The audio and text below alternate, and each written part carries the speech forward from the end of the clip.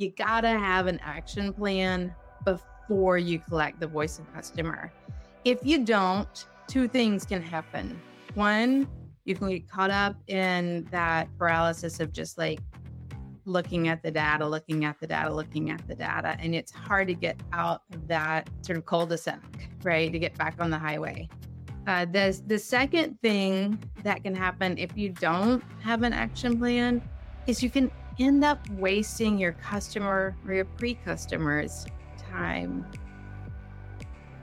Welcome, everyone, to another exciting conversation on the VWO podcast. If you're eager to connect with your audience on a deeper level and provide the right information at the right time, this episode is just the thing you need. Here, renowned product marketer Ollie Good talks about how you can collect and implement the voice of your customers into your strategies. But wait, this episode isn't like your regular podcast. It's a unique webinar turned video podcast, and it is delivered to you in the form of an exclusive masterclass. So don't forget to hit that follow button to stay updated with our latest episodes. With that being said, let's dive right in and learn how to capture the voice of customer. Let's start by making sure that when I say voice of customer and you say voice of customer, that we understand exactly what we mean by those words. If voice of customer has taught me anything, it is that we should not assume that what I say and what you say are the same, that we always need to validate that. So we'll start there. And then from there, we'll move into some how-tos, like how do we collect voice of customer? And then most importantly, in my opinion, what do we do with that information? How do we make sure that if we're taking the time to gather it, that we have a plan to act upon it? We've got to care about we need to understand what customers care about, and we must bring those insights to the rest of the organization. And so that doesn't just simply mean bringing those insights to our marketing arm. It also means taking those insights back to our friends in product. And of course, everyone else, customer success, sales, everybody in the org can really benefit from understanding what customers care about.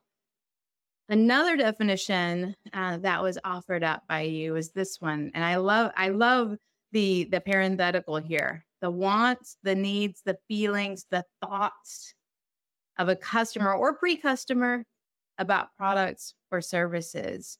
This was a definition of what is voice of customer. And I love the fact that they included feelings and thoughts there, as well as wants and needs. Finally, here's a third definition that you offered up. Voice of customer is listening to and acting on what your customers think about your brand, about your product, about your experience. Voice of customer, though, doesn't just mean the customer self. We often use this as shorthand to refer to the methods that we use to gather voice of customer. If I say, oh, I'm doing voice of customer, it might mean I'm doing a survey, right? Or I'm doing a focus group or an interview, or I'm looking at a heat map, or I'm doing some A/B experimentation, et cetera. And oftentimes, I think in our circles, we use VOC or voice of customer to be a shorthand for that body of work that we're engaging in. More important than all of these, though, I think are the actions that we take once we have all this data in hand. Like, what do we do with this information? That is really when we see voice of customer come alive.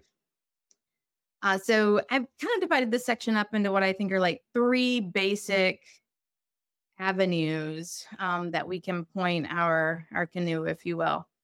One is kind of what I think of as the old school, the reliable, the ways we've been doing it for a long time, right? Surveys, focus groups, interviews, where you're going to get that incredible qualitative snapshot of your customer's voice.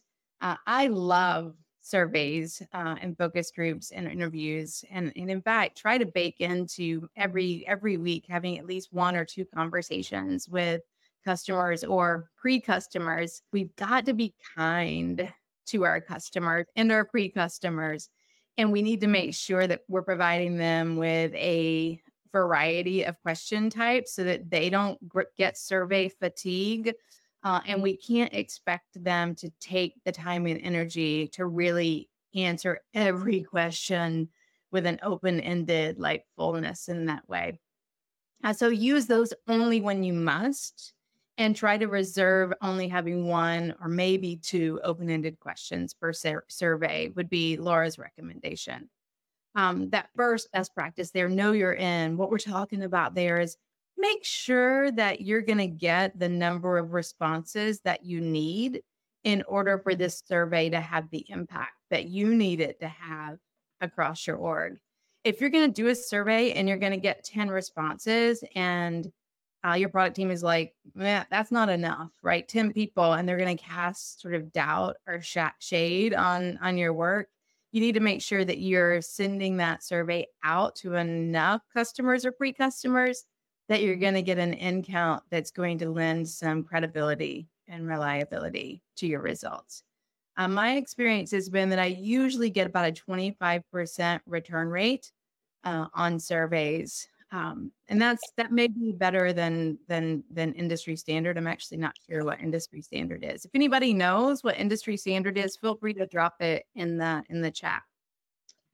But Dorothy, you might want to be on mute, friend. Okay.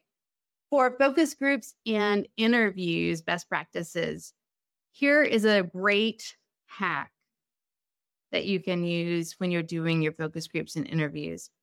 Have a survey that you've crafted that they never see, that they do not click anything on, but that you are coding the responses as you hear them. I'm going to say that again. It'd be like if we were in an interview right now over on my side screen, I would have a survey that I've crafted with my questions that I'm going to ask you. And I've already put in A, B, C, D, E, the kinds of answers I think you're going to give. That last little box would be an other. I would capture some of your actual words in that other box, regardless of which answer I sort of coded there. But that would allow me to, as soon as we get off the phone or as soon as we get off that Zoom, to jump right into being able to share those responses with others. And I can move from that capturing the voice of customer to action immediately with this little hack. It works great. We at Renaissance, we used this for some win-loss analysis that we did. And it just, again, allowed us to move much more quickly than if we'd had to go back, re-listen to those interviews, focus groups, hear yourself speak, which if you're like me, you never want to do that. It can be really painful to have to go back and do that. So if you can capture it along the way, you can move more quickly. And then for both surveys and focus groups and interviews, or for all three rather, I would say this. And these are good Laura Cody tips too. 1, ask people not about what they want, but about behaviors that they've actually engaged in or behaviors that they plan to engage in. When you keep the focus on behavior, you can draw conclusions about people's desires and about those things that actually matter to them. And then ultimately, this one is so important, because we want to always be kind to our customers. Make sure that we're only asking questions that you're going to actually do something with. If it's a nice to know, then don't bother your customer with it just yet. Try to find out the answer in another way if you're really truly curious, and I know you are. But the best way that we can be kind to our customers is to only take their precious time by gathering information that we're actually going to act on. The second way that we can easily attain voice of customer information is through what I think of is maybe it's not too new these days, but kind of the new school way, which is all of this quantitative data that we have coming at us from every direction. This is, engagement statistics, click-through rates, open rates, click-through rates. If you're doing, video as a key strategy, like how deep are they getting into the video? Where are they dropping off? You can look at analytics from your website. You can look at analytics from in product, like how are they behaving in product? That can tell you so much that will allow you to make wise and informed choices as a marketer. Go ahead and set up your success metrics. Like, go ahead and know what you're going to be looking for, even prior to, say, sending that email. Um, and if you're doing any sort of website traffic analysis, or even if you're looking at email traffic or email open rates over time, track those metrics month over month to discover trends that you otherwise might not see. And I think if you can do those two things, so A, you're trying to establish metrics prior to looking at least to what the metrics are, so that you have a sense of like, oh, this is green, this is good, here's what I'm going to do, or this is yellow, I don't, here's what I'm going to do, or this is red, here's what I'm going to do. And you can kind of have a preconceived notion of that. That's what's going to allow you to not get caught in that analysis paralysis. Establish expectations before going in to look. Don't read the last page of the book first before you have a hypothesis, right? And have a plan. And again, tracking metrics month over month, or some sort of over time, whatever that makes sense or whatever that means to you, might be different depending on your sales cycle, et cetera. But that can allow you to see some trends that you otherwise wouldn't see. And it can really inform future outreaches to customers. If you find that your customers kind of go sort of radio silent during a particular window, that can help you to make choices about what you're going to do in the future they're truly informed and will ultimately lead to greater success. When it comes time for web analytics and you're looking at those web analytics, I would say that there's a couple of things that we could do better as marketers. One is make sure before you look at the data that you all agree on like what is the purpose of the website, and that you're evaluating it for that same purpose. If you think that the website is really top of funnel and meant to sort of drive demand, but someone else is hoping that the website is going to be more, lead gen and actually get people to agree to a demo, you're not coming at those analytics from the same place. So make sure that everybody's sort of lined up, or at least clear on what they're looking for. When you're looking at those web analytics, be sure to look for surprises. And I'll tell a quick story. Just look at time here. Yep, I'll tell a quick story. When I was at Renaissance, we were looking at some web analytics, and we discovered that there was a page on our site that was getting almost all organic traffic. Most of the folks that were coming to our site because they were searching for us by brand name. And that's how they were arriving there. But this particular page was getting all of this organic traffic of folks who weren't looking for us, but were landing on us. This is a total demand gen opportunity that we didn't even know that we had until we saw that surprise. And guess what? We hadn't updated that page in like a really long time. It was a complete opportunity that we were unaware of because we hadn't dug into those analytics and looked for those surprises. So look for surprises and then start measuring for those magic moments and try to optimize those magic moments. How do you, if you're seeing that happen, how can you escalate that and make it work even better? For product analytics, I think the same is true. Look for those magic moments in product. What is leading people to use the product with higher fidelity? Can you connect any of those product usage metrics to retention rates or churn rates?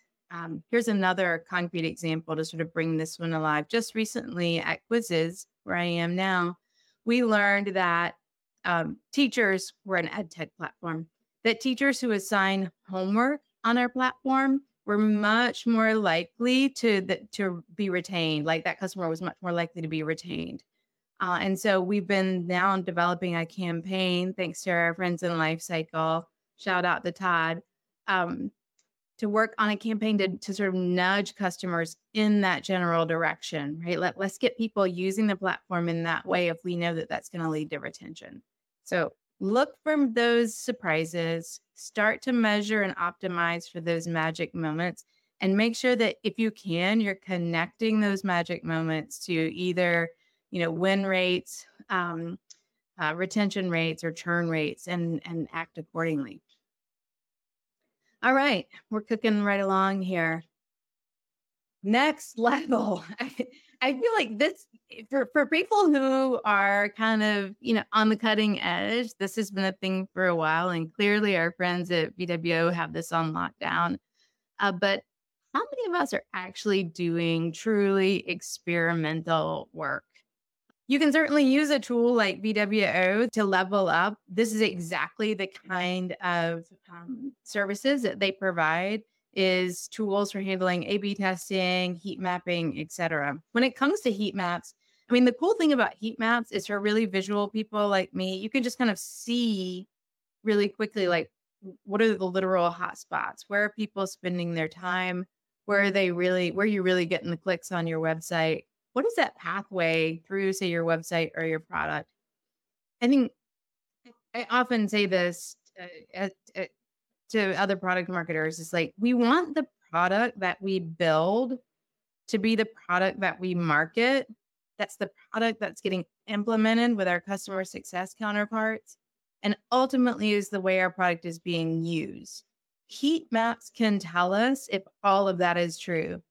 Is the product that we're building, the product that we're marketing, the product that we're implementing, and the product, the way our customers are using it? If our customers aren't using it in that way, something's amiss, right? Like, do we need to work on implementation? Do we need to change our marketing? Like, maybe we need to change something in product, right? Like, how can we make sure that we're creating that really kind and accountable through line for our customers? That what they're using is what we're building, is what we're selling, is what we're implementing. Heat maps can help us to discover that kind of quite literally, like at a glance. You can see those magic moments, those hot spots. If your customers are spending more time in places that you weren't expecting, look at those. What can you learn from them? How can you build upon that heat and really stoke that flame there? Know what actions you're going to take next when you go in to look at those heat maps too. Again, if you're expecting a hot spot and you don't see it there, what are you going to do? What happens if you find a hot spot you weren't expecting? Have a plan for that before you get into potential analysis paralysis, right? Know what you're going to do with the information prior to opening it up and looking at it, and you'll be able to act more quickly. And that's how you can really assume an agile approach and make sure that voice of customer doesn't slow you down, but instead allows you to speed up and move more quickly. Only 20% of us are using voice of customer to help influence roadmap. Roadmap should largely be driven by the customer's needs, and making sure that we're fully aligning ourselves and our products with our customers' needs, and reflecting to them, that the product is in fact aligned with their most idealized versions of themselves. And for that reason, we ought to be using voice of customer more strongly in go to market. And so I would say, in terms of like our opportunities that I feel like I've seen, one is, let's all level up and get really nuanced and refined in how we're gathering voice of customer. And then let's start using it for more than just messaging, because it can be so incredibly powerful. That's my kiddo, by the way. I love that picture. Here are some, we're closing down here on the end, right? How do we actually act on voice of customer? And I just have some like strong recommendations for us all to think about. This one is one this is a note that I've been playing throughout the presentation today, which is whether that time is in an interview, whether we're looking at their activity on our site, we need to know, right? We need to always have their best interests at heart and know what we're going to do with their information in a meaningful way to make their experience better. That's number one. Number two, make sure that as we're thinking about those action plans and we're planning in advance of acquiring that voice of customer, that we've aligned that action plan so that it's not just a dotted line, but it's a direct line up to the outcomes of, your revenue outcomes for the year, the goals that you have to achieve those ultimate outcomes. Maybe it's like we're going to increase retention rate to 87%, or we want to shorten the sales cycle by 10%, or maybe it's that you want to improve or ameliorate your brand perception. Make sure that whatever your action plan is, that you've direct lined it to your outcomes, your goals, and ultimately whatever KPIs or OKRs or whatever, B2 Moms, whatever system you're using to measure for those larger outcomes and goals, make sure your action plan aligns with those as well. That is so important because that's what's going to allow you to get buy-in.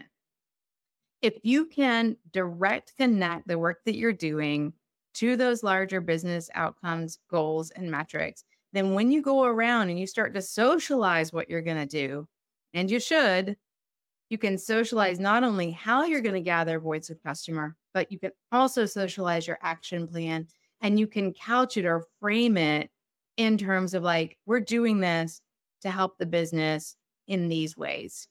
This is exactly how this lines up with our larger goals. And if you set it within that framework, people will understand it more quickly. They'll be less likely to drop a bomb on it or get in the way of it.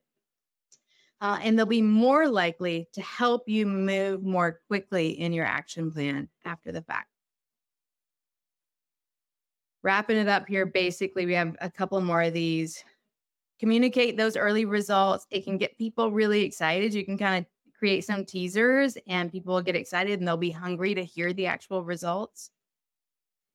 Make sure that you're keeping your own bias in check and you're not just looking for what you want to see. Having the action plan in advance will help you to do that, by the way, because it creates an opportunity for you to look for any number of results. And then finally, make sure that you take the time to roadshow the insights that you learn. Set up meetings with people who need to hear it, who need to see it, to tell them what you've learned, and then to kick off whatever actions you're going to take as a result. And if you have a Slack channel on which you're regularly communicating, I would encourage you to do a quick little video even and drop it on there so that people can go back and reference it, and make sure that you share the insights out in some sort of format on some sort of channel that they can self-serve that information later. You want people to be returning to these insights and finding recursive value in them and to be able to act from them so that the next time you do them, they'll be on board from the beginning. Thank you, Ollie, for these wonderful insights on capturing and actioning the voice of your customers. And thank you, folks, for sticking with us throughout this episode. Now, it's your turn to take action. Implement these game-changing strategies and let us know what impact it had on your business. Also, share this episode with anyone who could benefit from these insights, and don't forget to check out the other fascinating conversations that we've had with industry experts. Before you go, make sure to hit that follow button so that you don't miss a single episode of VWO Podcast. That's a wrap from our side. Until next time, goodbye, take care, and always be testing.